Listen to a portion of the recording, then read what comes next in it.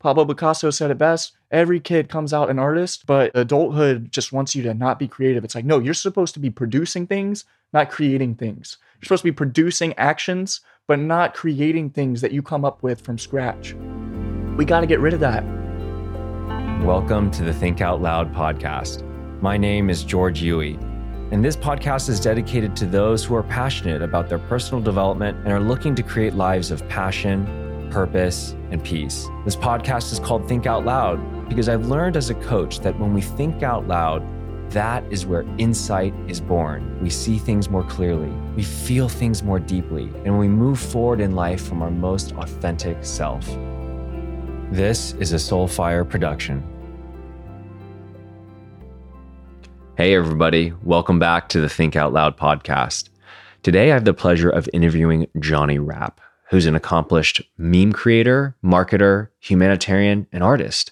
He's also an entrepreneur that's starting a local project here in Los Angeles with the mission of helping people reconnect with nature and establish a more beneficial relationship with technology. Johnny and I first connected at a gratitude dinner in Venice, and I was inspired by his story at how he has helped heal his inner child and how he continues to help other children with disabilities today.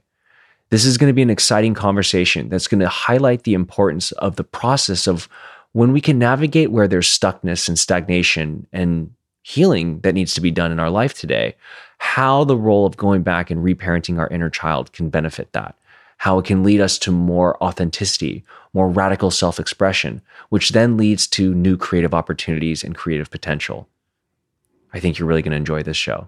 Without further ado, let's get started. All right. Welcome back to a new episode of the Think Out Loud podcast. Today, I'm joined by Johnny Rapp, a beautiful human that I met at a gratitude dinner the other week before the holidays in Venice.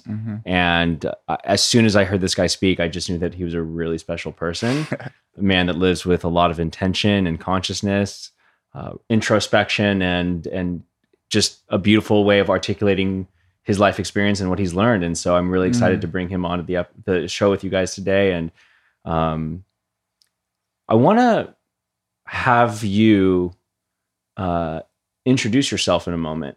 But I want to play a little differently as we start, because when you walked to our space today, you mentioned that there's some good things going on, and you mentioned there's also some hard things going on, and I just thought, what a wonderful way to just get super raw, super real, right from the get-go. And if you don't mind, perhaps you could share what the rose is going on right now in your life, and then what the thorn is. And what a powerful and unique and different way to just speak who you are by exactly what's coming up for you in present moment right now. Yeah, in your life. Yeah, definitely. Well, first of all, thank you for the kind words. It's always nice to feel seen and acknowledged. Yeah, when I came in, I just I realized life is full of these call them peaks and valleys, I guess. Everyone's all going up and going down, and I never thought of the rose, kind of the contrast of that beauty and that softness of the head of it, but then also the body of it. It's can be a little prickly, you know. But yeah, life just right now for me has been more of a struggle in like a personal sense with like relationships and people, and I think a lot of people are experiencing mental health problems right now, and I'm very much of a empathetic person by design. I think I was just born that way. I kind of am a sponge to my environment. And so when you have people really close to you that are experiencing trauma, you know, healing of trauma, and you're kind of going on that journey with them, it can be really, really hard. You kind of see and feel yourself in that person. And, you know, it kind of makes you want to cry a little bit, but also make you, you know, this is why I do what I do. This is why I focus on what I'm focusing on. I think, things have been good for me in a professional realm because it's been more of a focus on helping people, and luckily being able to be paid for doing that in all sorts of types of ways, helping entrepreneurs, helping all sorts of projects that I'm really inspired by, being able to contribute to those. And each one of them have the ethos of trying to make use of all this technology and natural wonder and psychological divides and issues and figure out how to make sense of them all and create a a healing experience for people through that. So it's like, that's why I do what I do. And then that's why I think I'm kind of maybe am experiencing these valleys of, one by one, here's someone struggling with autism, or here's someone struggling with, borderline personality disorder, or struggling with bipolar disorder, and, just wanting to help others, but also sometimes you got to let them decide that they want to help themselves, even as much as you love them and care about them. So just been experiencing that in a relationship, with a fine woman, very sweet and like-minded individual, but also, God bless her. There's just a lot of struggle that happens within all of us. And I think that's what also brings us closer together too. So we've all been pricked by the thorn. So it's, I feel your pain when you're talking about that. I've actually pricked my finger the same way as you, but in my way, in my world, in my realm, and what that means for me. So yeah, that's just, experiencing a little bit of amazing goodness in the professional realm, as good as that can be. And then, also a little hardship in the personal side of things. Thanks for sharing that, man. Yeah, definitely. It's a unique world that you're operating in. You're an artist, and part of the art that you do is also holding that space for people with mental disorder. I remember one of the things that you mentioned, maybe you can speak a little bit about that to give our listeners some context, is the work that you were doing over in Israel, and the work that you do with autistic children, and that might be able to provide some context and just speak about your passion supporting people in that area. Yeah, definitely, man. Well, I guess like a little bit of background about me. I'm a firm believer, like, you grow up and whatever you're around, you kind of become that person. And I was a person that had like 7 grandparents because my parents' got divorced. There was a whole kind of tree there. And, some of them were nurses, some of them were more like preachers, just people trying to help people in different ways, spiritually and physically and whatnot. And I was super exposed to that just throughout my whole childhood. And I don't know, I received a lot of love. I received a lot of pain, a lot of trauma, a lot of connection with people that I think needed, just some friendship. And I was able to provide that, and also feel, I don't know, the specific feeling you get when you're helping people that, kind of need some assistance. And I've been really, blessed to have opportunities to meet people that are teaching me things about the human condition, the human experience. And I, for whatever reason, have been able to help them understand themselves more, be a great mirror for them, particularly with the stuff with the children with autism. It's been really interesting to step into that realm. When I look at it, it's a lot of family troubles, a lot of parents that are in a hard spot and they don't know how to get out of there. But then you can't get out of there. And then kids that are in a hard spot, but also they can't even communicate that they're in a hard spot. The only way they can communicate is through action and energy and feeling and emotion. And they can't speak and they can't use their muscles and do things properly, but they're in pain. They know that they're causing a lot of pain to other people for the way that they're born. And I think they feel bad about that. And I've been able to kind of be like some sort of like, I don't know, just a truth teller when I go into these home environments, because these kids will be doing things that make so much sense to me, but to the parents, they're like, oh, I hate that they do that. For example, the kids like to, eat their food and spit it back out into the bowl. And they do that over and over again. They have a big bowl of food with potatoes and lettuce and fruits and pasta all in it. And they're holding this big bowl and they keep putting the fruits in their mouth and spitting it all out over and over again onto the meal. And the parents are like, we're trying to get him to stop doing this. Like, you got any ideas? Like, we're trying to get him. He just does it over and over and over again. And I was like, well, let me tell you something. I think these kids with autism, I think they have a deeper connection with the natural condition of a human than we do because they are unable to conceptualize a lot of this technology that we've created for ourselves to be able to communicate and create outcomes that we want. They don't really have access to that. So imagine living in a time before technology where you're sitting down and you want to make a salad. You have a bunch of lettuce in front of you and you have a bunch of fruit in front of you. How would you make dressing without any tools? These kids, they put the fruit in their mouth and they spit it all out into the salad and mix it all up together. And it makes like a kind of a dressing. And it's really smart. And I tell them that. And the kids, like, they hear my energy when I say that. They don't hear the words, but they hear that my intention and understanding of them. and they'll react. They'll kind of like hit me or whatever. Like they'll kind of give like, hey, this guy's talking about something. So it's just been able to kind of help parents, because the parents get so anxious, like, oh, I want them to stop doing this. I don't want them to do this. I don't want them to get naked and run outside or do all these different things. But it's like, they want you to try to, kind of connect and understand them. And like, they're human and they're struggling. And sometimes they feel this way. They feel like naked almost, or disconnected from the world and exposed. And they're trying to express that in so many different ways, through their food, through their drink, through their art, through their learning. It's really a beautiful thing, but you have to look at the details of it. So that's what I've been doing, just pulling up to houses. We do all sorts of fun stuff. We make puppet shows with the kids. We teach them about the uniqueness of all animals and how they all have like specific struggles as well. The giraffe is kind of insecure because he's got a long neck, or the bald eagle is kind of insecure because he's bald.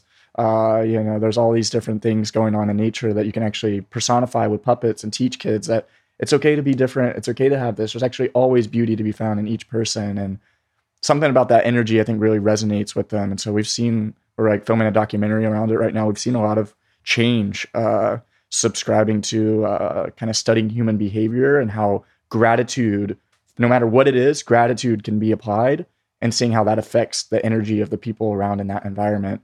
So that's something we've been doing, and it's been pretty exciting, and it feels good too. So it's nice all around. There was something that you said that really stood out that I want to dive into for a second, and it was the parents' resistance to the child behavior.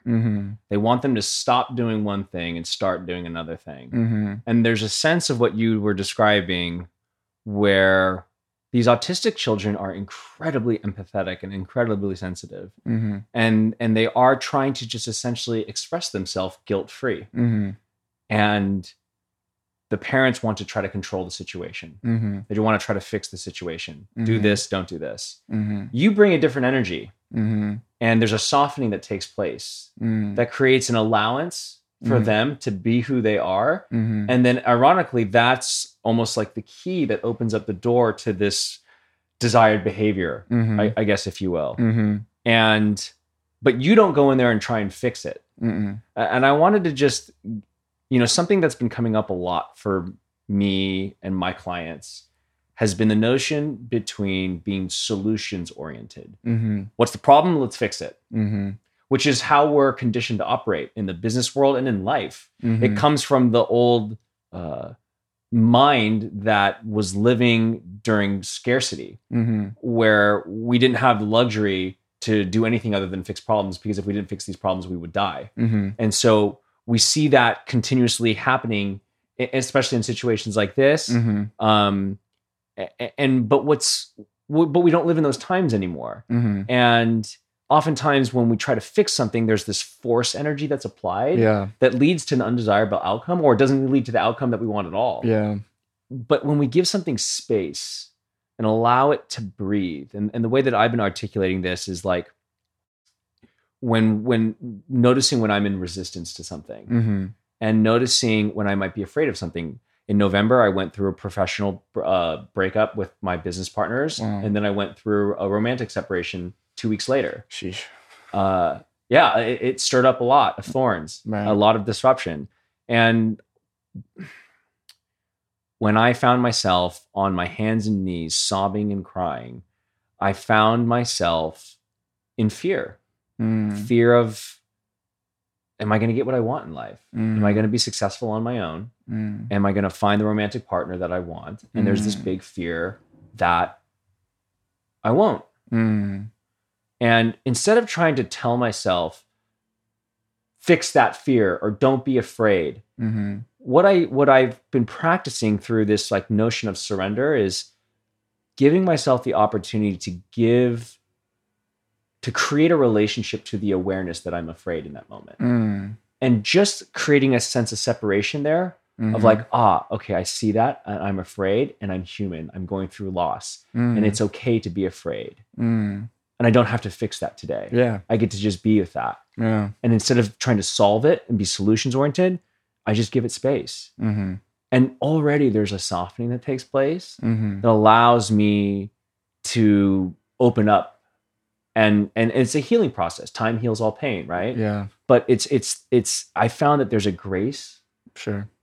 that happens in my life when I catch the resistance and don't try and change it. Mm-hmm. When I catch the fear and I don't try and change it. Mm-hmm. And I saw a little bit of a mirror reflection of that in this description you talked about and how you deal with these children. And I'm just curious how you would articulate that difference of like when the parents are trying to fix something in the child and you approach it from a different, how would you describe that?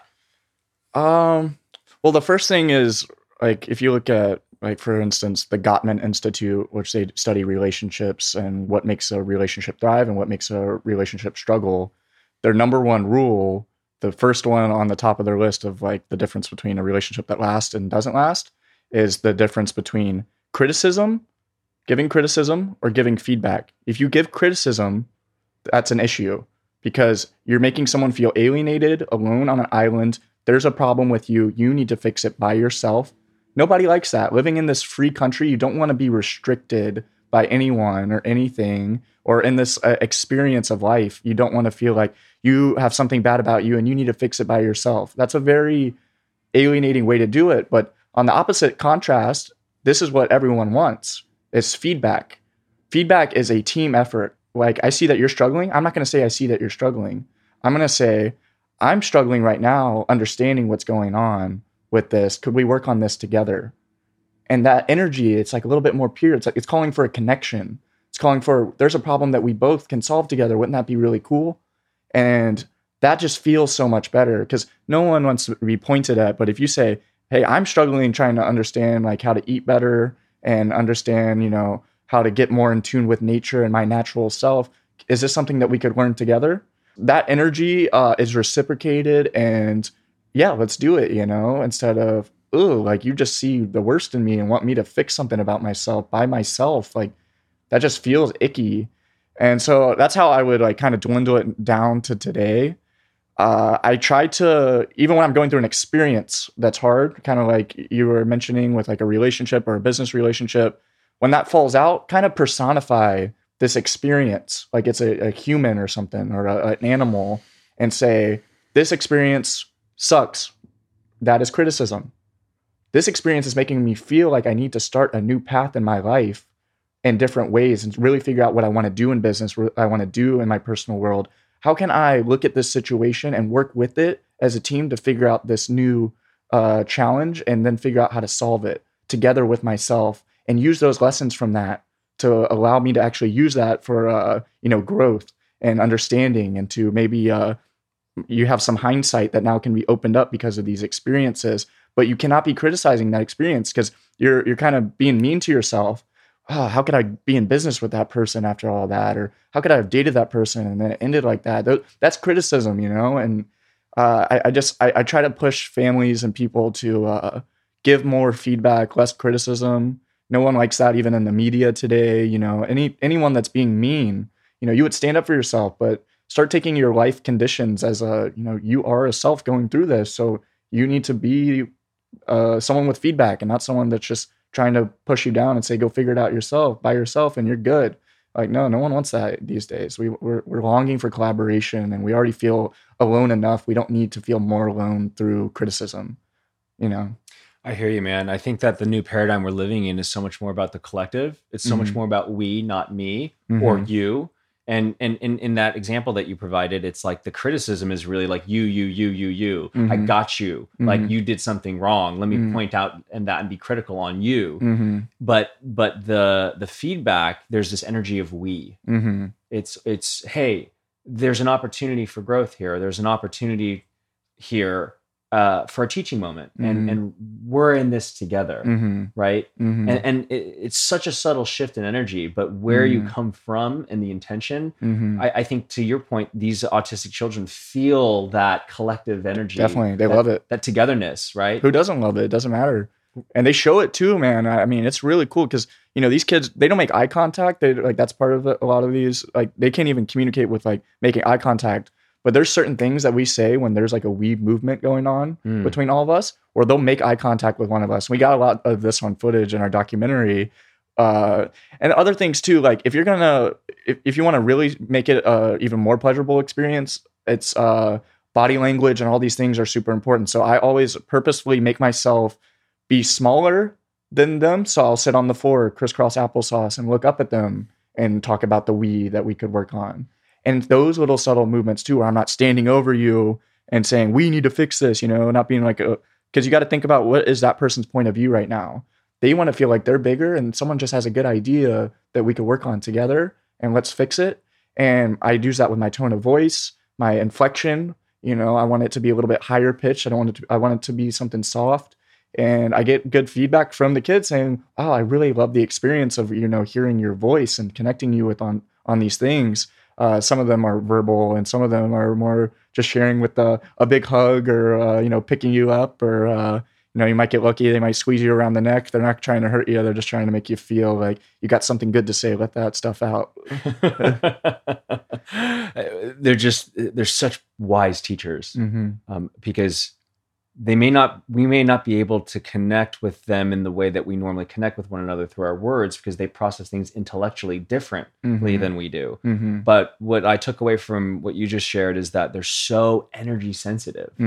They're so dialed into energy frequency and on the emotional level. And as soon as that's off, they feel that. Yeah. You might be saying one thing, but they energetically can feel where you're actually coming from. And what a mirror what a mirror to show us our incongruency, or just where there's maybe discord inside of us, because they'll only connect with like a purity, right? Pure intentions within ourselves. And, what actually predicated this whole conversation is a conversation we had at that gratitude dinner about, inner child healing, healing the inner child wound. And this notion of sensitivity that you and I share, sensitivity that these autistic children share. And I think that's a huge reason why you connect with them. And as well as I've had a few handful of experiences with autistic children, and I feel what you're talking about there, where it's like, less said is more, but the body language and the energy you bring into that that container with them, it really makes a big difference. And I'd love to hear about kind of your discovery of your level of sensitivity and what the dark side of that was for you growing up, and how you've been able to navigate through that journey, because I know it can be a lot. And definitely, I'd love to just hear about the healing that you've taken yourself through, and what you've learned about that. Yeah, it's they call it HSPs. I think I definitely fit the description of a HSP, a highly sensitive person. And it's tough, but also amazing, because I think you see beauty more in color. I'm actually colorblind, but I think I feel things when I see things that are a little bit more definitive. And being a kid growing up, it was a weird time growing up. I think a lot of people are like, oh, those darn Gen Zers and their TikTok and all this stuff. But like, I mean, really, I was born in 1997. My first memory was in 2001 on September 11th, like seeing like fire and craziness go down, and not understanding, like, this is my introduction to life. Like, here you go, buddy. Like, here's a fiery collapse of towers and people screaming and emotional and crying. And they're playing that for us as kids. So that was like, hey, here you go, buddy. Introduction. And, I had some experiences. I had a grandma when I was around that age as well. She was super suicidal and like just major depression. She had gotten in a car wreck in 1988, about 9 years before, that gave her a heart attack. She had a really hard time healing from it and just kind of lost herself. And she would hang out with me as a kid, and always remember this story of, she would always tell me, and this really affected me, kind of traumatized me as a child, her telling me this story. But basically she told me that we were hanging out in the front yard one day in Memphis where I was growing up, and we were hanging out, and just the feeling of grass and the smell, everything. I was just so excited for everything, taking my shoes off, enjoying the ground, enjoying the sky, enjoying the birds. And we were just having fun, blowing bubbles and doing stuff. And she was really depressed at the time, and she really loved how excited I was to see all these things. And something stuck out to her when the sound of the ice cream man hit. When you're a kid, like, you just like, it's like God coming down from earth to save you or something. Like, oh my gosh, this is amazing. All these bright, beautiful colors and flavors and all sorts of stuff. And I just got so excited about that. And she kind of introduced me to hey, like when that happened, that helped me realize the little things in life are so important, and every single moment you have an opportunity to love something. And it got me out of my depression, you doing that. So she always kind of made sure that I knew that I helped her with that, which I had no control over that. But yeah, she actually like ended up living like much longer. She passed away about like 4 or 5 months ago, but it was a really interesting time to see her kind of come alive and be this sweet, beautiful person. She started loving things again, and God bless her. She was someone that really helped me. But growing up, I had all of these influences like in this kind of manner. Uh, but then being hypersensitive too, I think you pick up on a lot of the things your parents are doing too. Um, my mom, she was super focused on, I want to become a nurse. Like I could remember this when I'm about 7 or 8 years old. So my mom would either be at work late at night or working on, getting her degree to become a nurse. And then my dad was just always working and all this stuff. But just come to realize that I'm picking up, all these different traits and character traits of these people as a young one. And like we were talking about with, children with autism, they pick up on things and they want to express themselves in certain ways. And I think that comes true for every child when you grow up. You are absorbing everything. And, you hear about these kind of experiments where you find this in nature, where you take a beautiful house plant and you put it in a room that's kind of dark and you play, death metal music and it starts to dwindle away and look all funky and weird.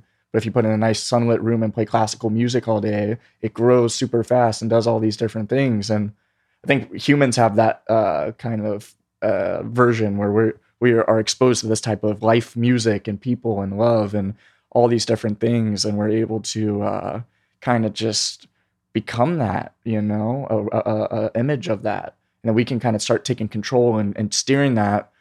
But it's that, man, I could go on for days about the inner child and just like life experiences and stuff. But I definitely feel like as soon as I started seeing like 9/11, thinking about suicide and that's a thing, and all these other real things that happen, I would sit down a lot and I would like close my eyes, try to fall asleep at night, and I would just battle with the idea of infinity. Like, what the hell is this life experience and like infinity forever? Because we die, but like, what is that? Like, what is that forever? And it almost would like drown me. Like I would just be laying in bed, just like thinking like, oh, if this grandparent dies, I'll never see them again forever. And I would just like try to fight that dark black hole of infinity that kind of exists in the ever expanding universe. And I would really toy with that. And that was really hard for me to figure out alignment with.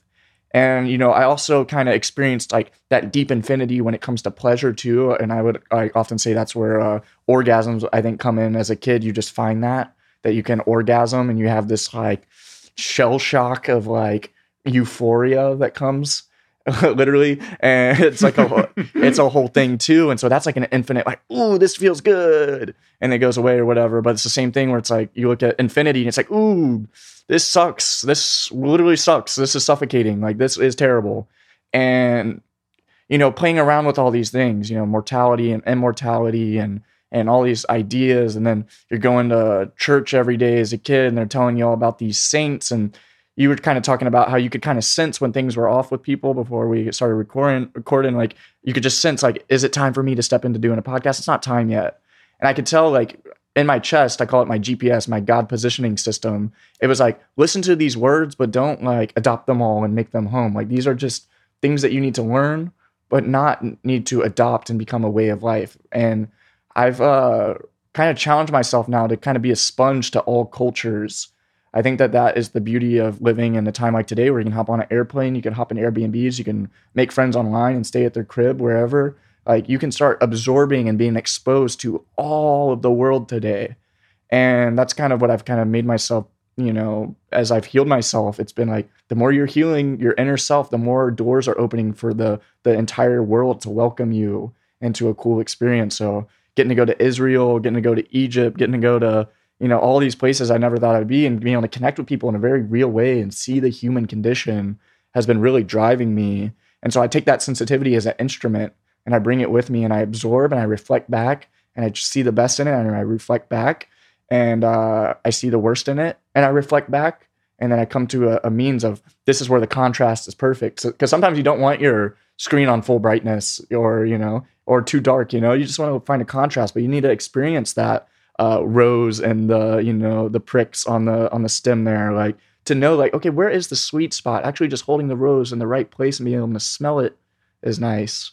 And you don't have to touch the thorns, but they're there for a lesson, and you've made that mistake before, and so you hold that forever. But also you got this smell that you can hold on to and remember forever. Even if it dissipates, it's still going to be with you. And so just learning all these lessons through life, man, and trying to just be a student of the earth. School is the big old floating orb we're all sharing, and get to go wherever we want and learn about whatever we want and have fun doing it, and use the internet as your sidekick. And that does something to your sensitivity, I'll tell you, that I could get into as well. But there's something about a relationship with the internet that helps you discover what makes you feel. You watch different things and they make you feel certain ways, and it's pretty cool. And I think that was a big part, probably about 40% of my childhood once I was 13, like being sensitive in a psychological environment, like a cyberspace or whatever they call it. So yeah, man, just living every day. You just sparked a lot of curiosity about that. Being in the Gen Z generation, and for me being a millennial, I was in the transition generation. I remember what it was like before the internet. I remember what it was like before smartphones. I remember the pain of dial-up and and VCRs, and you entered into the world. You went through puberty with a tremendous access to information that I didn't have. How has technology and the internet, how do you just describe your journey through how that's played a role in your development? And you started kind of connecting a dot to, I'm a really highly sensitive person. And you said something really interesting about that, like technology almost enhanced that for you. Can you talk about the role that technology and the internet has played in your journey, and maybe even in your healing process, if there's truth to that? I'm really curious. Definitely. The internet is a visualizer for what's going on and what you want to feel. And I remember I was 13 years old and my parents were getting divorced, and that was a really hard thing for me.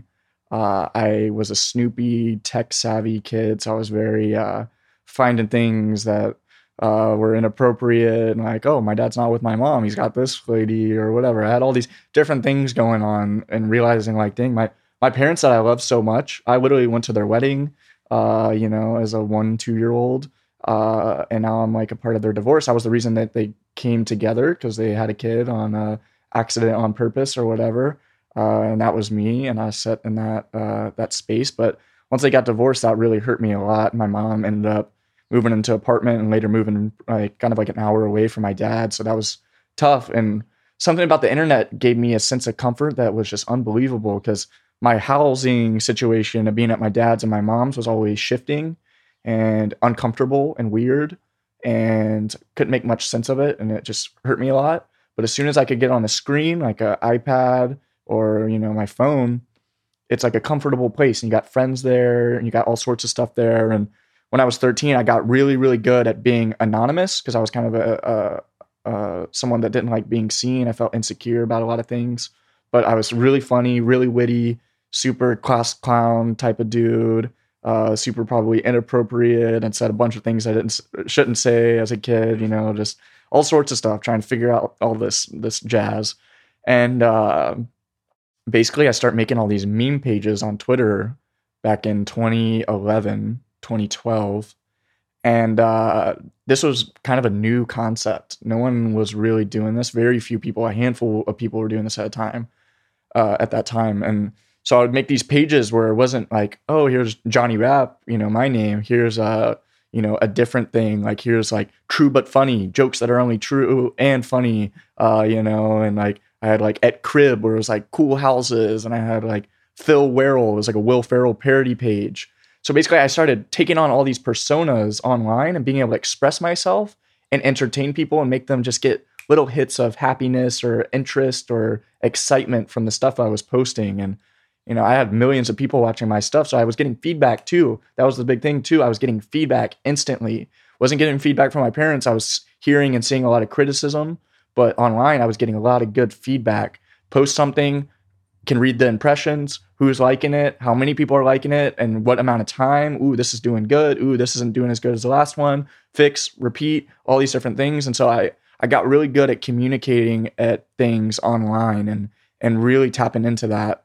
And I met a bunch of friends that were doing the same thing. So like I had all these pages that were all influential, and I would meet another person online who had all these pages behind the scenes that were all influential, and we just become friends because like no one really understands like this is a lifestyle, and you can make money doing it. You can just post memes all day and get paid to promote things and send traffic to websites and make trends happen and all sorts of stuff. And so I took my hypersensitivity kind of away from the physical world, and I was like just injecting it into social media and having my hypersensitivity. I like making people laugh. I like making people be entertained and interested. So I'm going to do that in every way that I can.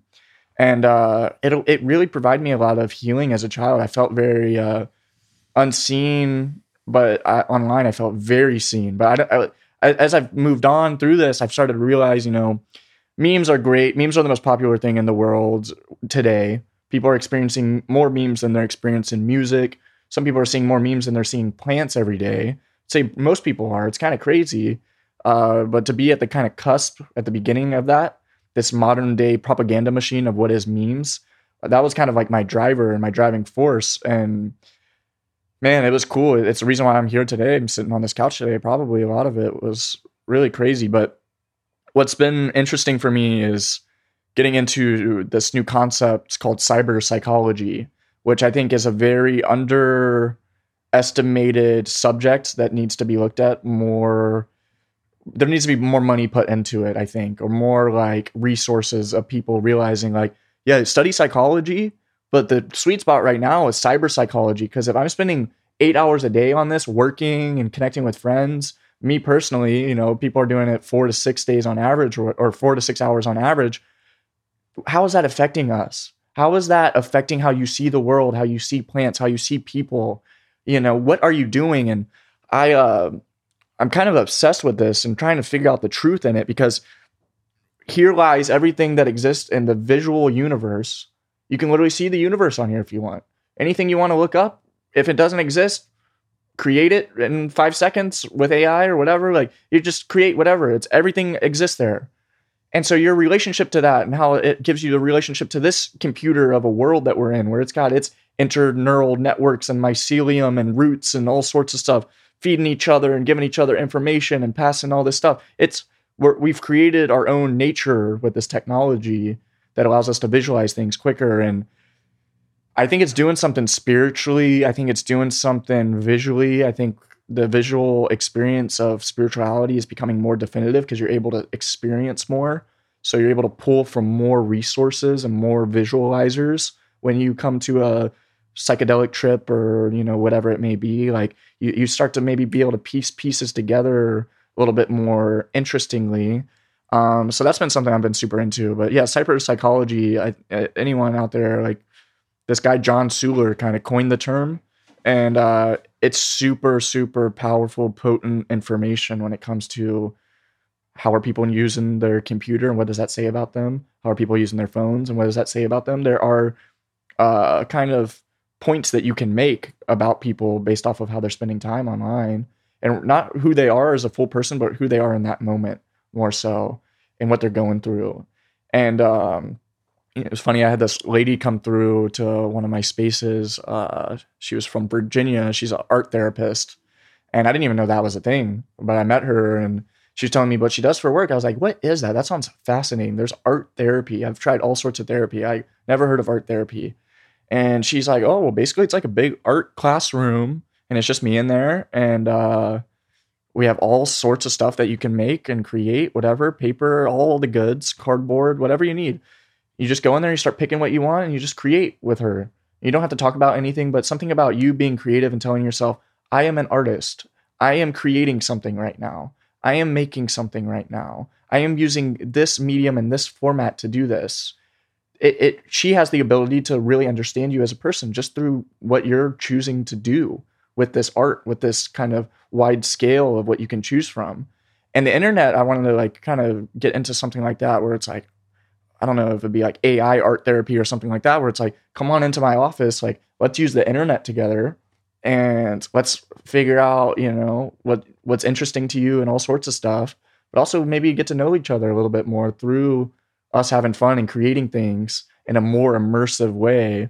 So yeah, I'm just playing around with different ideas like that. I think these things need to be looked at more because technology is shaping our society one way or another, and we got to figure out what those mechanics look like and figure out how we can help kids kind of align with it, because there hasn't been really a rule book with it yet. It's or like some sort of thing. It's just kind of like, here you go, 3-year-old, here's an iPad with the endless amount of information and anything you can see. You could accidentally find porn, as I did when I was like 7, or you could accidentally, find the newest, coolest idea that makes you a millionaire or whatever. It's all cool, but you gotta, I don't know, there needs to be more of a serious approach to this, and still in the process of figuring out what that looks like. Mm-hmm.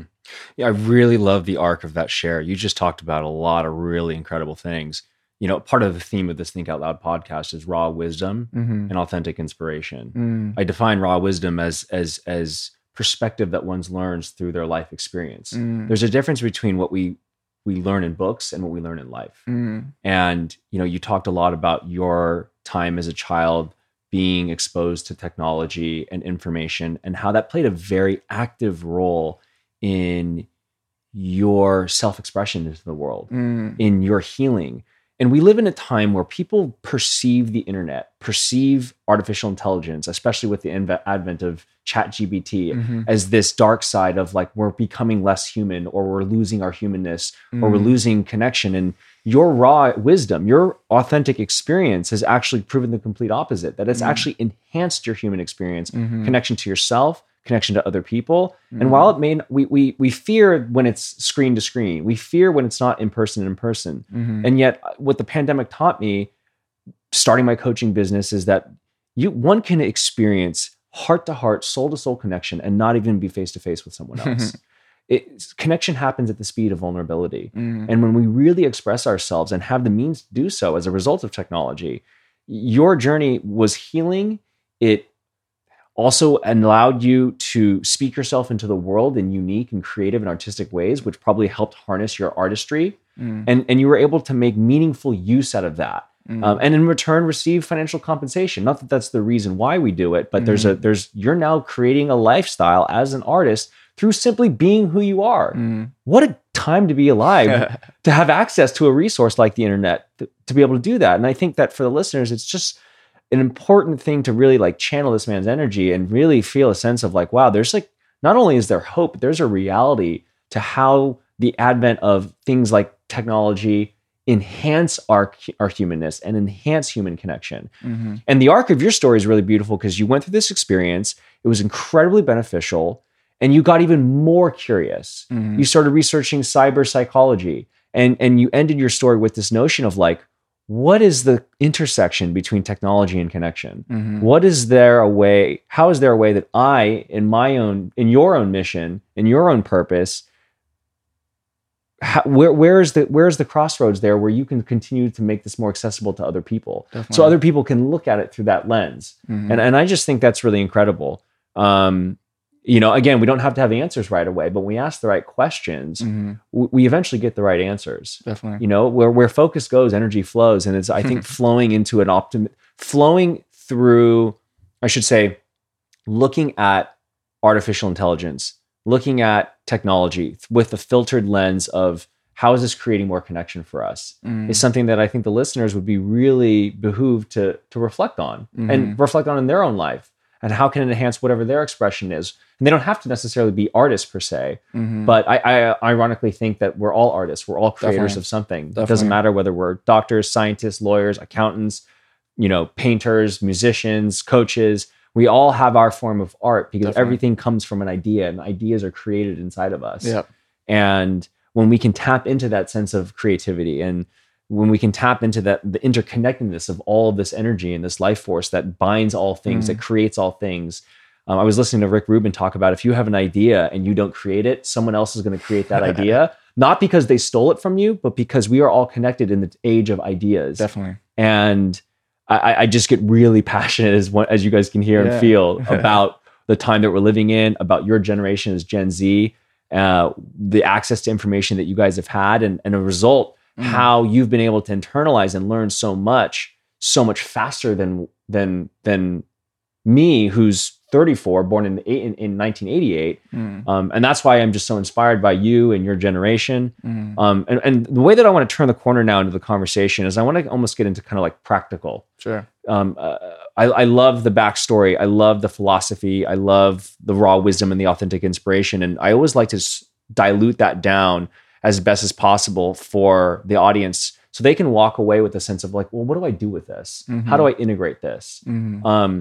Talk a little bit more about your healing journey, and talk about what were some key things that you did that really propelled you through the healing journey, that helped you address the challenge thing that you went through as a child, helped you process the emotion of what you felt back then. And what was almost like the reparenting that you had to put yourself through as you were navigating through your healing journey? And if you have a story there or a tool, I'd love to just like, have you speak that out really quick. Yeah, definitely.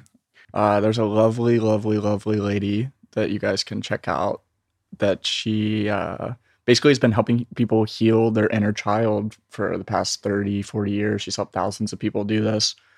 She has this book called Carefrontation. It was a book that was gifted to me by this man named Alex Park, a really amazing, creative kind of Jedi type of dude. But he gave me this book, and he was like, man, this is he was hearing a lot of the struggles I was going through, and he's like, a lot of this comes from inner child stuff, and it gets really deep in that rabbit hole. And he gave me this Carefrontation book, and he told me to do it. So the book is more of it's a book in reading and understanding, but it's prompts you to test yourself and figure out where a lot of your pain came from as you journal and kind of start having a conversation with your inner child. I think in our society today, we call our ego like that inner voice in our head that we're trying to like make ourselves be cool or understand who we are. So we create an ego. She kind of did a really good job of saying, no, that inner voice is your inner child communicating to you. And you need to have a communication back with it that's very loving. And what needs to happen is you need to figure out where you got messed up and hurt as a child. And you need to kind of go back and step in those times as your inner child and your older, wiser self now, and be the adult that you needed to be. So you do all sorts of exercises in the book. Carefrontation, it tells you to do one thing. That's a great exercise anyone can do right now.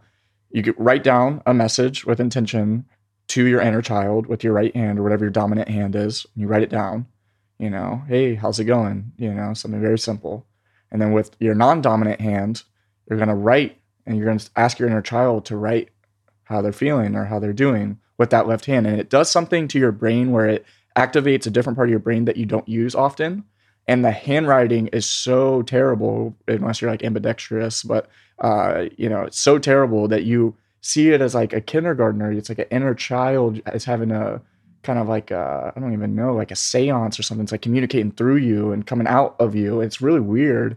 And I did that, and I'd start crying on the paper, start having a conversation and really getting to know my inner child. But I think that the biggest, most important thing that I've had to learn is, for some reason, our society hasn't taught us how to love ourselves, trust ourselves, honor ourselves, and value ourselves.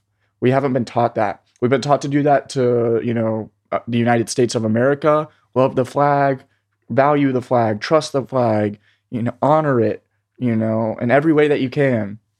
But they don't teach you to look in the mirror and to do that. And I think that a lot of your inner child healing is really starting to express that expression to yourself, so you know what it feels like to love yourself and honor yourself and trust yourself. And just having that dialogue where it's like, oh, you're in trouble. I love you. I trust you. I honor you. I value you. I'm going to sit here and give you feedback, and we're going to work on this together and fix this. Because I think a lot of people, what's going on in their heads is they're having these conversations where it's just like, this voice won't go away. It's screaming and yelling. I hate it. And it's so hard. And I've been there, and it's just like, you just want to scream, But really there's just a little kid in you that hasn't received the right love, that needs to have the right words spoken to him or her. And that's like been something that's really helped me with Arlene's book. And she really is like 5-star therapist. Like, she calls herself the end to all therapy, because a lot of people are going into therapy like keep having these problems pop up with my lover or with my business or all these different things. And you'll start to see that a lot of those issues are resurfacing feelings from when you were experiencing something from your parents or from how your parents were reacting to money or reacting to their work. You picked up all these things and you sponged them out, and they're not healthy for you, and they're kind of toxic, and they're killing your dream and killing your creativity. And you got to walk yourself over to these problems and say, we're going to go stand up to this, and we're going to do it together, and we're going to heal from it. And yeah, that's been something that's been really helpful for me in healing. Um, that book has allowed me to really connect with people in a more raw way. I've understood what is wrong with me. Carl Jung calls it the shadow self. I like to see it as the earth that we live on. We're made up of the earth, and the earth has a moon that has its phases of darkness and brightness, and those are your emotions, a lot of people say, and you go through these flows and strengths and energy, and you yourself can kind of understand that you're going to go through phases of darkness to learn about who you are and emotionally kind of take a voyage around the solar system of your inner space.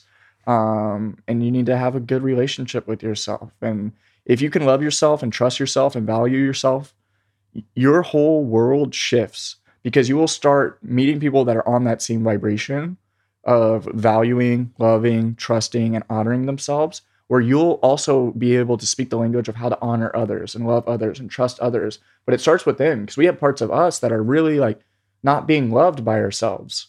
And we need to learn to love those things, because every person you meet has something that they're struggling with, and you're going to have to be put to the test and learn that you've got to love them through all these hard times. And it's best for you to do that. And yeah, man, I've been having this mantra every single day. They call it the breath of life, but I just tell myself, I love myself, I honor myself, I trust myself, I value myself, not in an egotistical way, but because I'm always with me. And so I need to have a good dialogue with myself. And it's almost like an instant tool. Whenever I feel myself kind of going down a dark mental pathway, no, that doesn't feel good. The GPS, the God positioning system in my heart feels bad when I'm thinking about that. Go back to the mantra. I love myself. I trust myself. I value myself. I honor myself.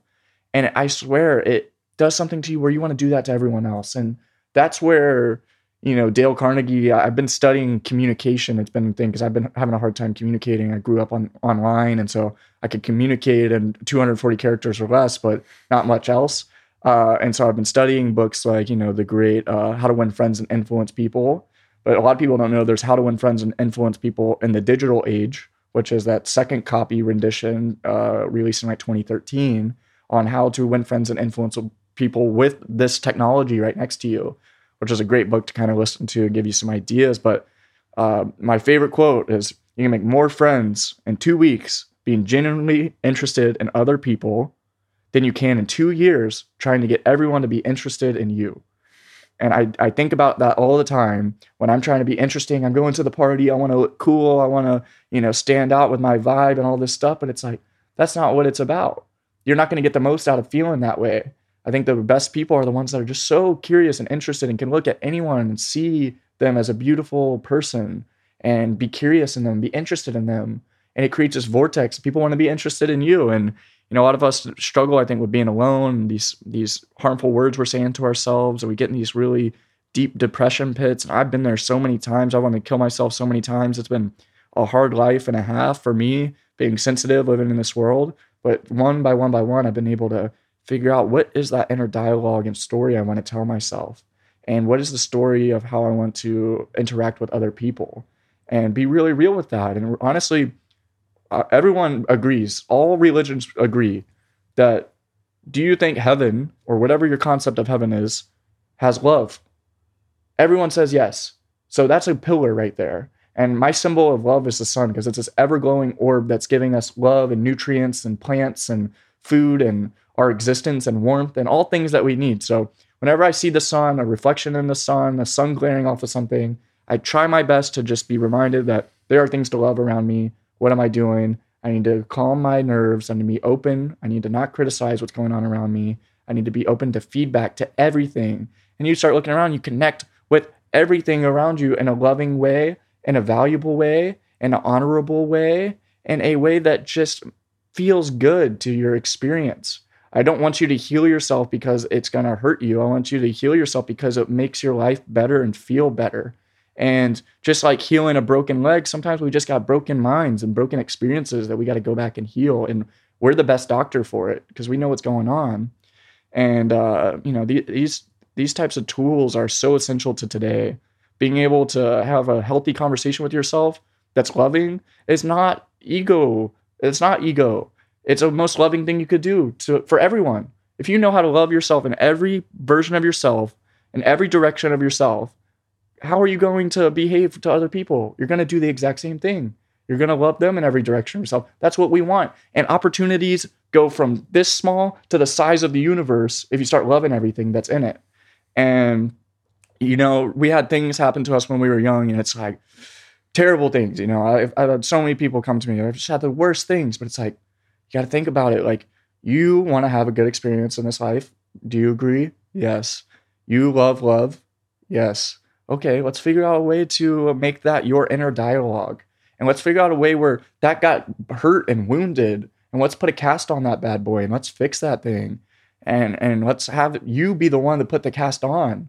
And so you are the one that feels accomplished.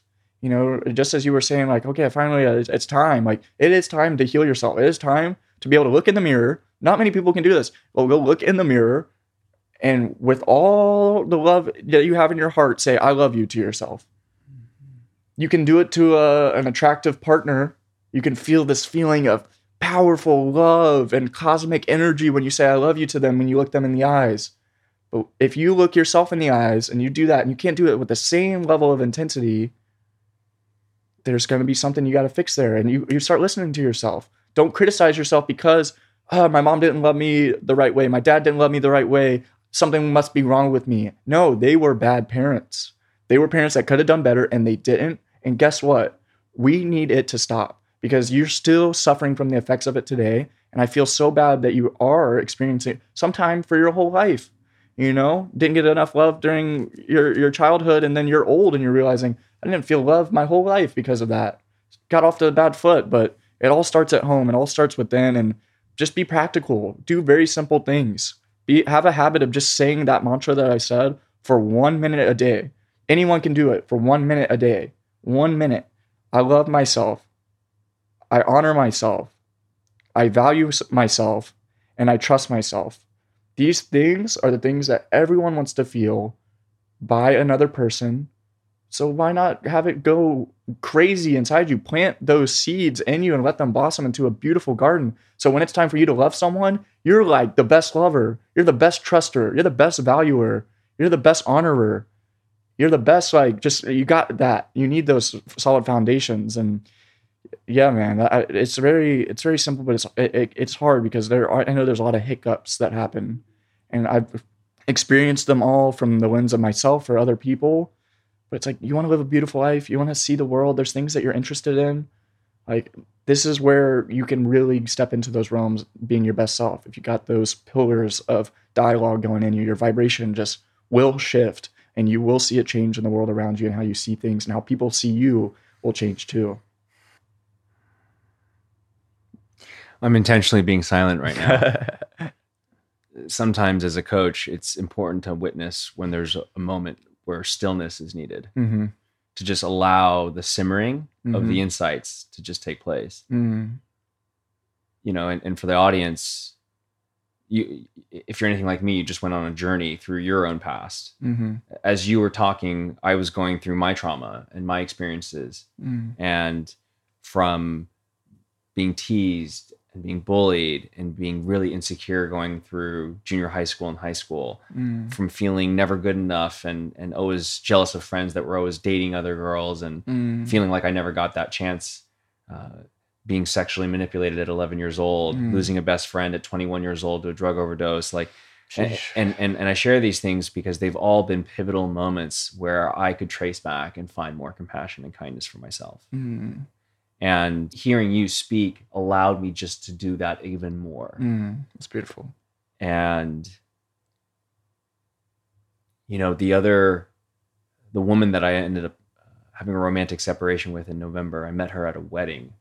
in Morocco that I kind of crashed. That's how to do it. I was invited as a +1, but didn't know anybody at this wedding. Perfect.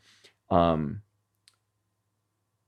I showed up curious, as I do in the world, because I love people, but I also, I found that connection is the process of when people feel seen, heard, understood, and appreciated for who they are. In order to see somebody and appreciate someone, you have to be curious about them first. You have to learn about them. And,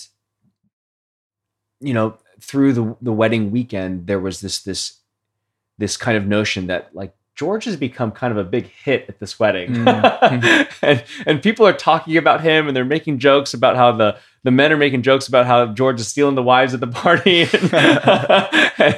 And even the men want to turn gay for me. And just everyone's having a good time, just like commenting about how connected they're feeling. And this girl that just by chance a romance sparked with, she before that had happened, she looks at me and she just goes, "What is your secret?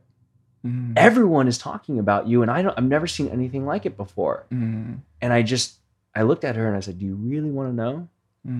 And I said, "Come here." And I whisper in her ear, I said, "Curiosity and kindness." And she looks at me with this just like, "I got it.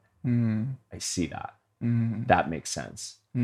You've been asking me so many questions about me and what I'm going through and what I'm excited about, what I'm afraid of, and where I'm at in my life.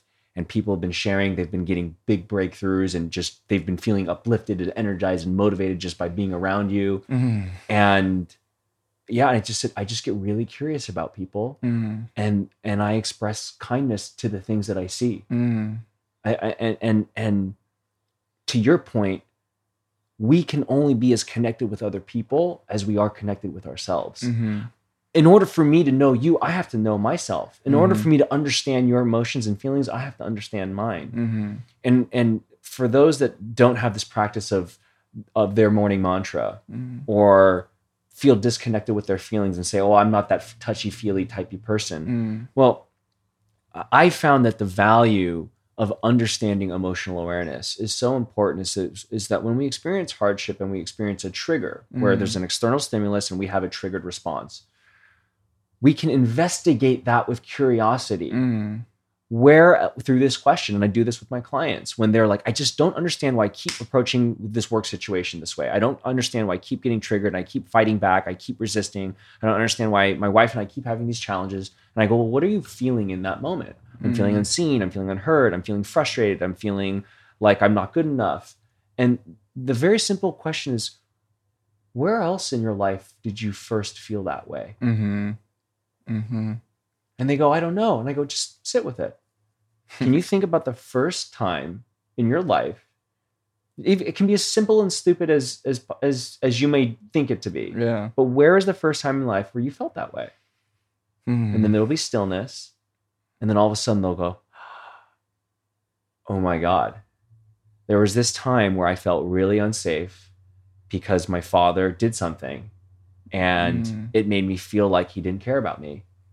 And in that moment, I learned that I wasn't cared for." And what happens in that moment is that our child does this thing where it comes up with a winning strategy to be good enough, to be worthy of love. Because in that moment, we learned that we're not worthy of love. So the way that our brain interprets things subconsciously is, in order to be worthy of love, I need to be fill in the blank. I need to be more successful, a better athlete, straight A student, a jock, whatever it is. And at a certain point in time in our life, that strategy works. It helps us meet our need for connection, our need for significance, or our need for safety, whatever it is. Yeah. And the challenge is that as we enter into our adult life, that winning strategy no longer serves us anymore. It actually isolates us oftentimes. It causes friction. It causes discord. And when we go back, we can show compassion and kindness to that inner child. And that's what you're talking about through the word language. We're talking to ourselves subconsciously every day. And a lot of times it's through words of limitation. Yeah.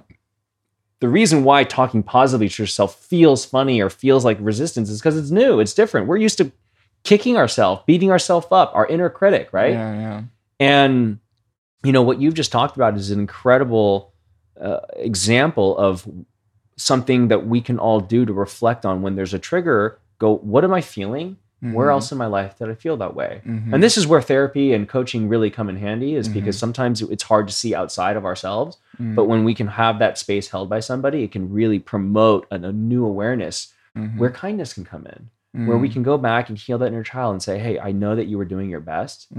It's not to say, hey, you did it wrong back then. No, you actually did it right.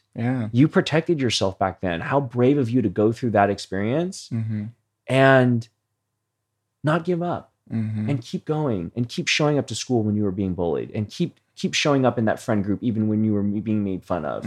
How much courage that takes to face those fears and deal with and endure that. And now you don't have to do that thing that you've been doing anymore. You can find a new way.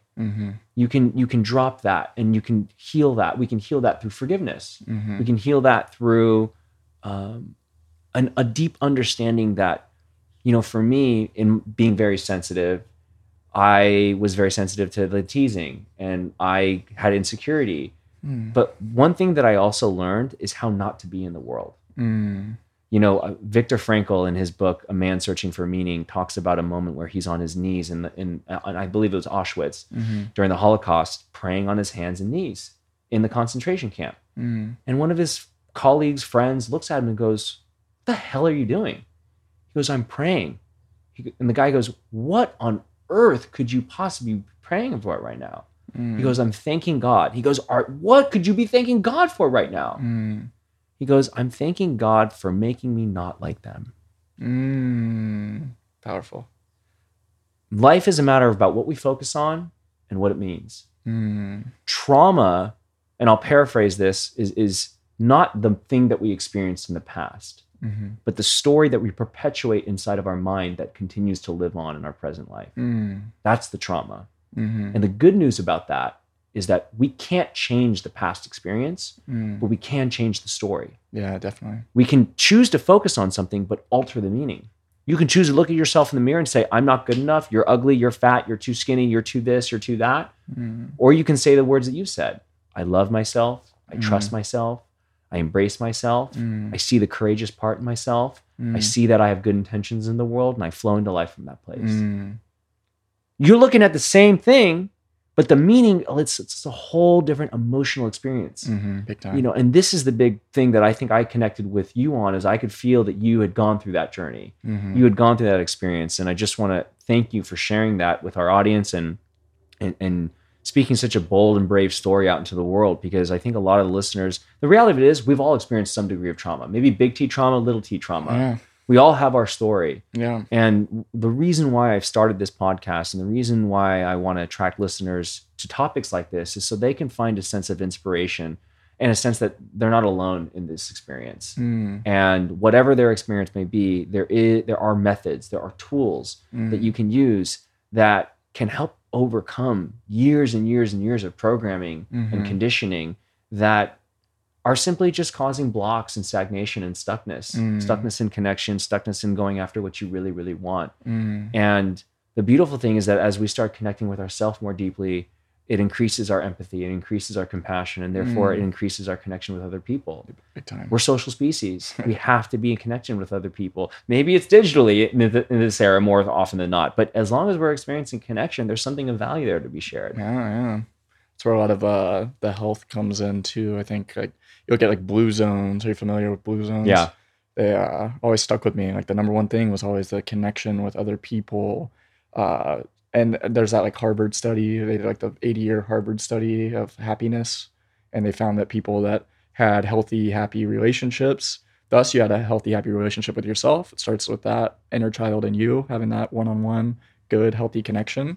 But then having other people, you live longer, healthier, happier lives, feeling connected to others in very real, deep, and exciting and loving ways. Really, it's the best medicine. I think that there's people that diet this, diet that, all these different things. What's your conversation diet like? What's your diet like mentally?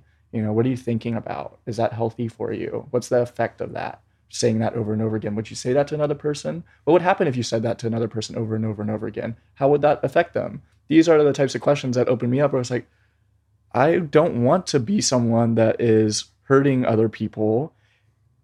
I'm realizing I'm hurting myself a lot. I'm doing things that no one else is here, but I'm going through immense amounts of pain.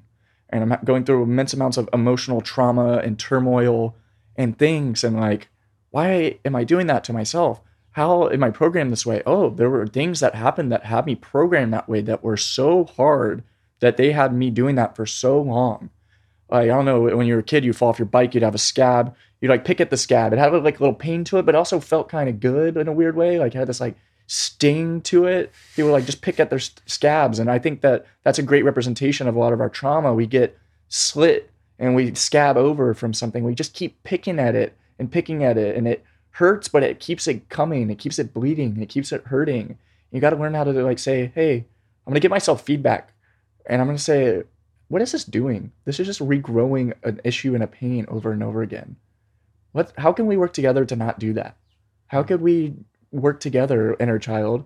What's something that you really love and enjoy? And how could we, every time we feel like we need to do that, we turn on the jets and we go to that. And that's what this mantra thing has been. It could be whatever it is for you, but it's, whenever I'm picking at the scab, I'm like, oh, I'm picking at the scab mentally. Time to go to my neosporin zone where I love myself. I'm happy. I love myself so much. Everything's good. And I start to feel that way. It's like we're such storytellers as humans. We follow stories. You look at everything that people are infatuated with. Stories are the backbone of it. You're infatuated with music, it's the story of the musician. You're infatuated with a sports team, it's the story of all the players and how they all intermingle, and if they're here or there or over at that city or whatever, it's a story of all these things going on. What's that inner story we're telling ourselves?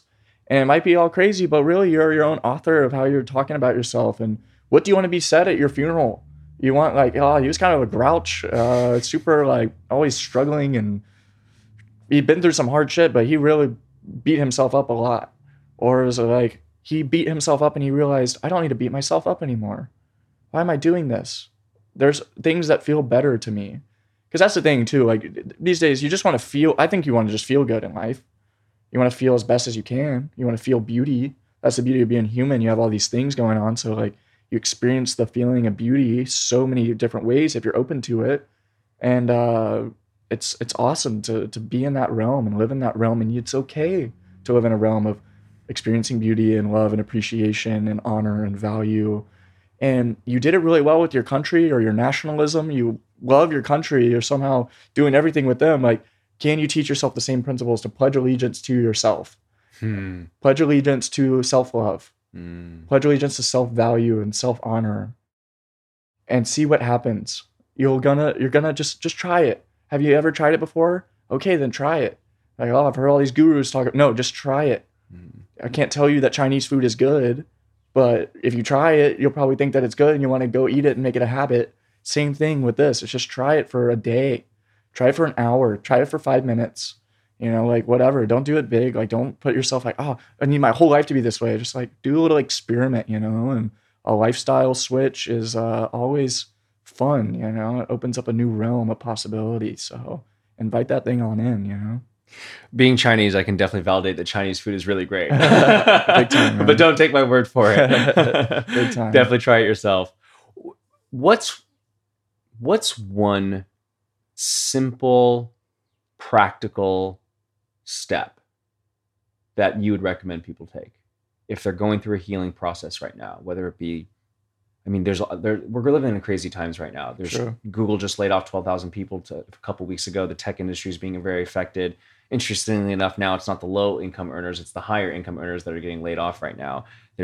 I'm finding there's a lot of disruption. I'm going through a period of my life where, the topic of cancer has been coming up a lot. My grandfather just passed away on Monday. There's just a lot of stuff happening right now. I'm noticing in the collective. Yeah. And I think that we are entering into a deep, deep period of healing.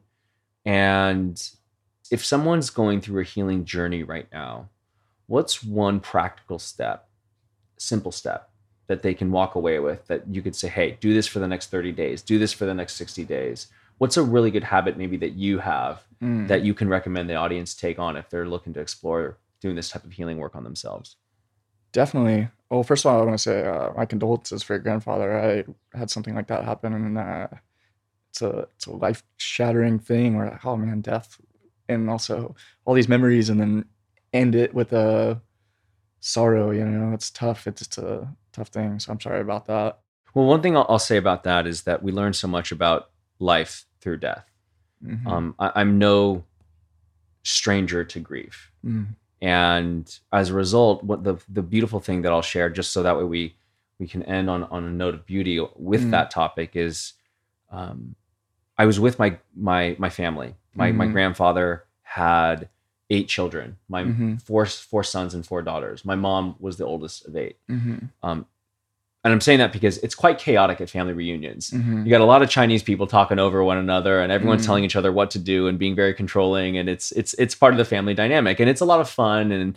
But everyone has their coping mechanism. And I'm deep. I'm wanting to be present. I'm wanting to really express myself with my grandfather. But there was so much commotion when we arrived to say goodbye on Sunday that I felt like I couldn't get that moment, and I was pissed. And I was frustrated, and I was trying to. I knew not to force it. And something really interesting happened is that my cousin, who has 5 children and they're all young, came into the room, and they came into the room crying.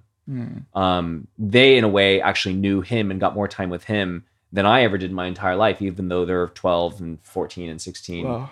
because they lived near him. Yeah. I saw him on average once a year at most.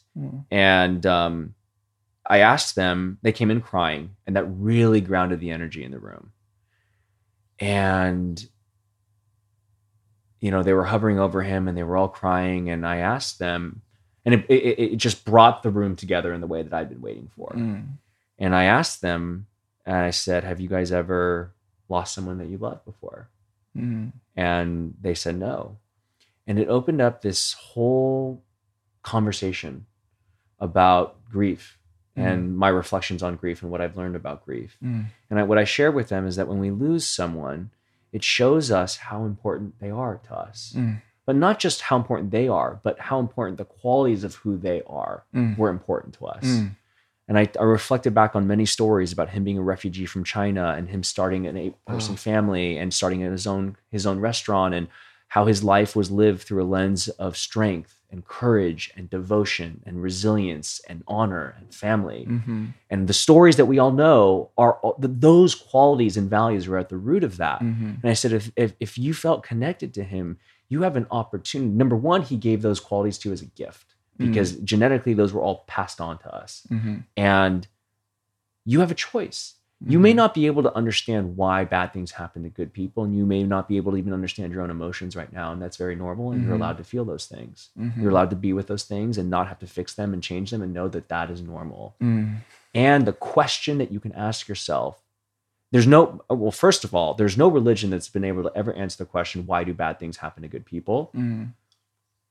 It's just the existential conundrum. We don't have an answer. And some questions won't have answers in life.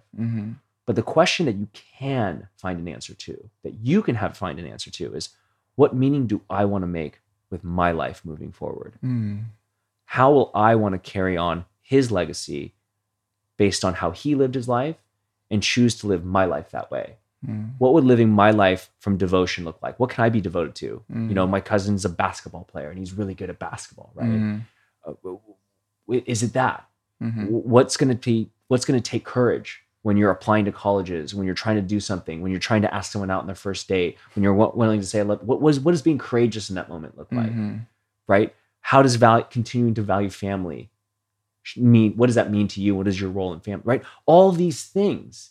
And I could feel them just like there was an understanding of that. They didn't really respond back. They're too young to be able to hold a conversation that way, but I could tell that it's soaked in, and that's what I've been able to use as a reflection practice to find grace through grief. And interestingly enough, I didn't get a chance to share everything that I wanted to with my grandfather, but I oftentimes find in life that we don't get the closure we want, but we always get the closure that we need. Definitely. Yeah. And being able to share that and pass that on to to my cousin's children really felt like a way for me to make peace. and I'll say a eulogy because that's just what I enjoy doing. It's my coping mechanism and my healing process of how I find peace. But I just wanted to share that and speak that out Yeah. because it's very much so happening, I think, for a lot of people right now. Yeah. And there's a disproportionate relationship that we have with grief and with death, and these very pivotal questions have completely changed the game of grief for me. And interestingly enough, this may sound silly, grief is a skill set. We're not taught how to grieve. It's messy, and it's and learning how to hold that mess and learning how that it's okay, and learning to direct our focus in an empowering form of reflection has helped me still embrace my sadness. I mean, there's a photo of all of us sitting around and we're all crying. I mean, I feel all of these emotions very, very immensely. I'm very sensitive, but there's a grace that we can find through sadness. There's a grace that we can find through grief. There's a grace that I found through depression, and it is a practice. It requires a lot of compassion, and it requires some curiosity. So anyways, It's beautiful. Well, thank you for sharing that. yeah, That's tough. Tough. But also, yeah, I think he's living through you, literally, on a scientific level and spiritually and all that jazz too. So just keep on sharing those good traits you saw. What you saw that was beautiful is within you very vibrantly, and had to experience that too with my passing of my grandma I was talking about earlier. And it's yeah, you want to adopt those traits. I think the best way to honor people is to live out the ways that you enjoy it and share that love. Keep that torch going. Theirs might have burnt out, but they passed you on that fire. To bring to the table and to the world today. And yeah, definitely.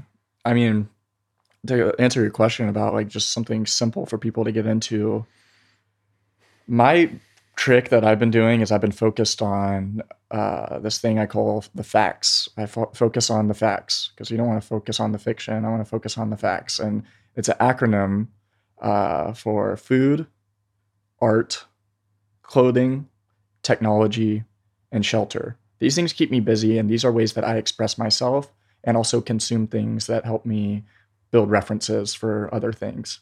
But basically, I have become such a lover of myself where I've realized I want to go out and get exposed to different types of food. I want to figure out how to make different types of food. I want to share the table with different types of people and eat food because I think it's an amazing instrument and it also keeps us alive. So that's nice too. But I kind of create a little creative realm there that I'm focused on every day. Same thing with art, whether it be music or podcasting or just the simple act of creating a relationship.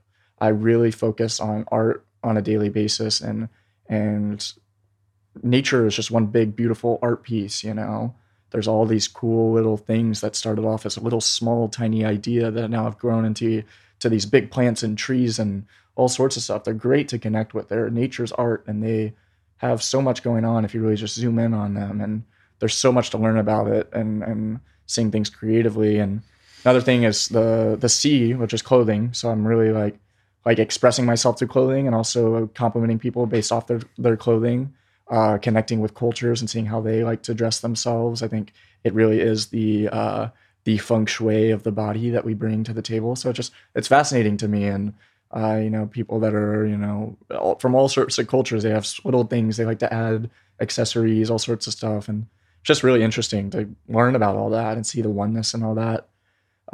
Technology is the T of the facts. Technology is a one where you should be using technology to grow your database of friendships and just understanding of the world and the ways that you wish to see it. Spend more time learning and less time just churning through algorithms that aren't trying to get you to learn. Learning is so powerful because it allows you to connect with people in a really deep way. The more you understand things, the more people can understand you. And it's just a great way to express yourself. And technology is kind of that portal to a lot of education that I use. And then shelter is at the S. It's kind of like what you have in this space here. It's like what's going on inside your mind is also a reflection of what you've kind of created within your shelter. What is the feng shui of your space? You deserve to have a space of your own, whether it just be one little room, or it could be a big space, a big house, whatever. But just having a space where this is my space and this is a reflection of me all around me. I got the comfortable couch that's a symbol of my comfort that I wish to provide. And I got the comfort of my instruments where I can sing and also sing with others. Like, make your shelter and your feng shui be a reflection of you and something that you can be proud of. But through those things, those keep me busy. Because a lot of people are like, what do I do with my time? People that have gone down these paths of just watching entertainment, not really learning much, going through, all of these depressive episodes and all this stuff. What am I supposed to be doing instead of doing these things? I'm so infatuated with these problems and these issues and these entertainment things that are being advertised to me. What is a healthy substitute for that? And focusing on the facts has been a great thing for me. And who doesn't love food? Who doesn't love trying new food? Who doesn't love trying to make good food? One of the best feelings is making a meal that's really good for someone. That's a great thing to practice and, invest in time and resources of doing that. Same thing with art. Pick up the paintbrush again. Pick up the Legos again. Pick up the computer and start making art on there. Do whatever you like. Sing with some friends. Go do something creative that makes you feel good, or just go create a relationship with someone. You used to play a board game with your grandma. Go join a club that plays that board game. Go connect with people that also share those same experiences in a creative way, and do stuff like that that keeps you busy and allows you to be expressive and also expose yourself to more fun and creative energy. So I tried to simplify it down. I know it's like more long-winded, but focusing on the facts: food, art, clothing, technology, shelter. You see them all around you. They're all around you everywhere. They're things that you can integrate with, be curious in. They allow you to express yourself and meet other people. And you could always be busy learning about these things. But that's what I'm doing. And I've gotten to the point now where it's naturally turned into, I have businesses in food. I have businesses in art. I have businesses in clothing and technology and shelter, all based off of starting off just having an infatuation with them and being able to speak to other people that have infatuations with them, that have, specific degrees of success in those spaces, that now we become friends and we hang out. Now I get to try the best food around the world, or try the coolest art and connect with cool artists, or wear cool clothes, or check out the coolest, latest technology before it comes out, or check out ways people are approaching shelter in all these unique ways. Your interest help you to say, universe, bring me more of this, And so if you're looking like, what am I supposed to be thinking about besides all this stuff I've been thinking about since I was a kid? Like, love yourself, set that foundation, and then go into loving, honoring, valuing, and trusting food, art, clothing, technology, shelter, all that stuff that's coming your way, and see how it helps you. It should keep you busy. And you'll meet so many cool people that just love food or love music or love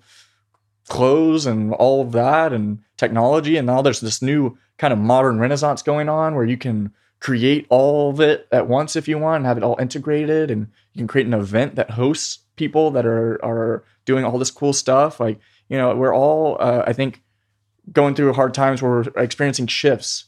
We don't want to live in a hierarchical society much anymore. It's falling. And you get fired from Google. 12,000 people got fired from Google. Great. Now you're free. You just learned how to operate in a big business that's taken over the world in a lot of ways. And now you can create whatever you want. You can band together with people and start connecting with other people. And the reason why I think it's so essential for you to be interested in these, pillars is because it will introduce you to different people. A lot of people make this mistake. They'll say, I'm a coach like yourself. I'm just going to mingle with other coaches.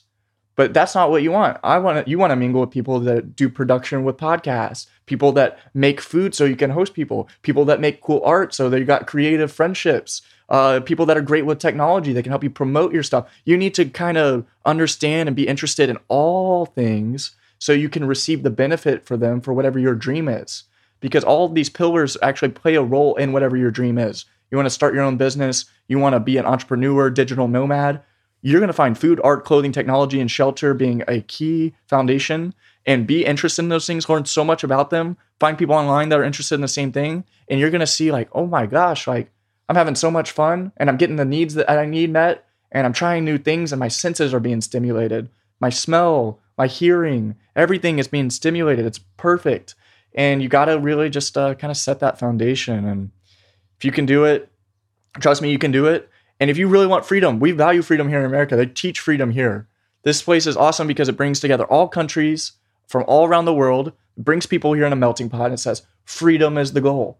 Freedom is not working at a big company 9 to 5, getting paid $150,000 a year, but hating your life. That's not freedom. That's not freedom at all. What is freedom actually? It's being able to feel like you can live the life that you always wanted to live as a kid, and you can actually make it real, and you believe in yourself so much so that other people start to believe in it too. And that's a beautiful thing. And when you start believing in other things, those things will start believing in you and feeding you inspiration. I have friends that work in the food space, and they're obsessed with architecture because they look at the layers and the textures of the architecture, and they somehow can translate that to how they will make their food. There's a soft, cushy couch when I'm sitting here. I want to have that type of feeling when you're eating it as a side dish. And then there's that hard, leafy thing. So that's where I'm going to get the salad, inside this room. They connect all the dots for you, and then they put it into their food. Or people in music, they go live life, eating good food, checking out good art, clothing, doing all these things, and then they make music about it. And that's what makes the music connect with so many different people, is because it's talking about so many different things, and it's pulling different gravitational pulls. So it's like, you should be so busy getting infatuated with all these cool things that are around you, that are endless possibilities that you can play a part in, you can be creative in, and you can experience. Do that nonstop. And it is a fun, it is a joy. It will take you all around the world, and go see the world. We are living in 2023. You can fly anywhere in the world right now for under $1,000, and you can go stay in a place, in an Airbnb or whatever, for really cheap, $10 a night, $20 a night. Go let the world see your face, and go face the world and see what happens. It's a really great time to do this. And if you're like, what do I do? Focus on it. What is my focus? Like you said, energy goes where focus flows, or something like that. That is what we need as a society. We need to look at ourselves internally and be like, what can I do? I can help people in this way. Okay, my manifestation is I'm going to focus on having a business where I can travel around the world, doing things that I love, meeting people that are cool, making an impact on cultures, and having cultures make impacts on me, and me becoming a more worldly person that understands the human experience and loves one another and has a great time. And then you got 20,000 people at your funeral. Everyone loved this guy because he was spending his whole time, just like you at the wedding, being curious in everything. Food, everything has such a curiosity. And there's secrets behind all of it that are really great, and little Easter eggs on how this became this and that. And, experience that. And you're going to realize, oh, that's how I became me. I'm like this. I am just as beautiful as these things I'm experiencing. So yeah, man, focus on the facts. If you could dwindle it down, focus on the facts. It's very evident that any work you've been doing on yourself in terms of improving communication is working. and clearly you're a man that lives with a lot of inspiration and a lot of passion. And I love your FACTS acronym. And the big insight I think I'm kind of getting from that is as simple as find your passion again. Mm-hmm. If you're going through a period of healing, and if you're going through a period of disconnection, that disconnection is there to show you what's not working. Mm-hmm. Life is a constant experiment of trial and error. Mm-hmm. And we forget that because we have this attachment to being right and getting it right. I'll tell you this. We don't forget that. It is beaten out of us as a kid. When we're kids, it's crazy to me. But when there's kids want to do everything. They're so creative. Go look at a 2-year-old that's in a loving environment. They are building blocks. They're picking up markers. They are doing all sorts of stuff. Let people experiment. We are little astronauts on this floating orb. Let people experiment with gravity. Neil deGrasse Tyson was talking about in this podcast. He was talking about when a kid picks up an egg, when he sees an egg, and he's a 2-year-old, he reaches up and he grabs an egg. If a parent goes and says, "Stop that! Don't grab that egg," because they think that it's going to break. So what? That thing costs, okay, maybe nowadays it costs like $1 or whatever, but that thing costs like $0.25. Let them pick up and learn about gravity and drop it. So what? Because next time they're going to pick it up, they're going to be more delicate with it because they know, if I drop it, I'm going to break it. But if you're like, don't touch those eggs, you're like, okay, I'm not supposed to do anything around you. I need to walk on eggshells around you, in this weird way. And it's like, we get that beaten out of us. So we got to do it right. Like you're saying, it's true, but we get that taken away from us as a kid because parents don't want you drawing with crayons on the walls. So what? You're trying to raise a healthy, happy kid. You're not trying to have a perfect home that has the perfect aesthetic if you're raising a kid. You want the kid to have the best life possible. Let him make some stuff on the wall. Maybe it turns into the coolest muralist of all time. Everyone loves that. And you just got to paint over the thing anyways. Like, these kids do this, and I see parents just beat up their kids verbally. Like, why would you do that? Why would you take the markers and put them on the wall? Terrible, bad. They're 2 years old, 3 years old, telling them they're bad. for wanting to draw on the wall. That is like just an innate thing that we've been doing as cavemen. We were cavemen drawing on the wall. Humans do that shit. Don't try to stop evolution. That thing's happened for such a long time. Don't let your children just sit on their screen all day and not produce anything. And the moment that they do try to produce some sort of artwork, no matter what the medium may be, you try to destroy it and then just say, go back to numbing yourself on the tablet so I can go back to numbing myself on mine. It's like, get creative with them. Be like, all right, we're going to make a whole mural together on this wall, boy. We're going to take the artwork down and we're going to make a mural together. You like putting on the wall what you want to make. You want to put a huge car on it? Let's do it. Let's paint it together. Let's outline it. You like doing it? That means you like art. And that will change that kid's life and how they see art forever. They will see value in the creativity of art. They'll see, oh, the feelings I felt when I was making art with my dad is probably what this person was feeling when they were making this beautiful art on the wall here at this museum, or this beautiful graffiti on the wall here in Venice. You start connecting, and that is how you start connecting with what makes you passionate. But every kid comes out an artist. Pablo Picasso said it best. Every kid comes out an artist, but the adulthood just wants you to not be creative. It's like, no, you're supposed to be producing things, not creating things. You're supposed to be producing actions, but not creating things that you come up with from scratch. We got to get rid of that. We all need to welcome creativity. And it is so important that you see creativity in everything your child does. They're trying to live creatively. So they're trying to pick up the egg and they're going to do something creative with it. They might draw on it and make it their pet. I don't know. They're going to do something funny and interesting with it. And if they drop it and they start crying, cry with them. I know it sucks. Things can be so hard, but also so delicate. That's exactly what life is. And we just learned a good lesson together, that life can be seeming so hard, but actually it's very delicate. And it can just break away and flow out and change. And you got to learn that lesson, little kid. And I'm not going to hold you back from learning that lesson. Drop the egg. It's 25 cents. $1 with inflation. Who knows? But I'm so glad that you brought that up because it's such a nice wrap to this conversation about the topic of inner child healing. These things that we're taught have to be healed. And the biggest thing that I think I came into awareness of during my inner child healing, inner child wounding, reparenting journey is that inner child still lives within us. It just lives in a cage that we actually put it in based on these old rules that we'd learned. And when we can open up that cage and let that inner child run free again, to be creative, to be expressive, to explore, to experiment, we find connection again. When we're experiencing disconnection, it's an opportunity for us to realize that's redirection into exploring something new, something different, a new potential partner, a new person, a new project, a new career path, a new state, a new country, whatever it is. There's opportunity for us to explore with curiosity and without expectation, to let the inner child roam out and roam with a little reckless abandonment. And I just think that's so beautiful that you brought that up at the end of this conversation, because the whole process of this flow has been about, we experience things in life that take us back to our childhood, to where we learn things that aren't serving us anymore. When we get to go back and do that deep work, we get to go back and be our own healers and be our own parents that we didn't have and reparent that inner child, to show it kindness, to show it compassion, so it feels safe to go and explore. That's what this whole conversation has been about. Exactly. So Johnny, it's been so nice having you on the podcast, and I just appreciate your wisdom, your reflections, your passion. Tell the audience how they can stay connected with you. Yeah, most definitely. Well, thank you for having me. I love having the opportunity to just kind of share what's going on. And if you guys want to connect with me, I love talking to everyone, connecting with everyone. You can find me on all social media platforms, JRapp.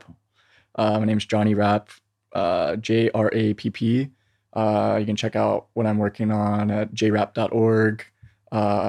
Whatever. I'm just trying to experience things. And I think every person I talk to is a new opportunity to learn and to grow. And everyone comes at this life from a different angle. I've had some stuff that I've figured out and a lot that I haven't. And I am continuously a student of the game. So if you've got something that you want to learn from me, most definitely have something I want to learn from you. So feel free to reach out, and we'll schedule a time to chat, even if it's just for 10, 20 minutes, whatever. But yeah, thank you so much for having me, for real. I'm excited for your podcast, and the feng shui in here is freaking awesome too. So I feel very comfortable. So good job just making a space that makes people feel nice and at ease, because I hope that's felt in like the reflection of the voice and stuff like that. But I'm sure it will. Very much so, man. And I'm looking forward to hearing your podcast come out as well too. Maybe this episode that we recorded was a little more inspiration for you to get yours going. Definitely. I think it's going to be something really beautiful in this world. Definitely. It's coming soon. Can't wait, man. Thanks for being here. Of course, brother. Thanks again for tuning in to this episode of the Think Out Loud podcast.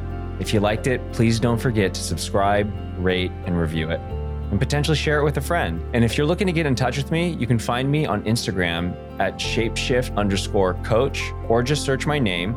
And you can also find me on my website at www.shapeshiftcoach.com. Look forward to seeing you here again soon.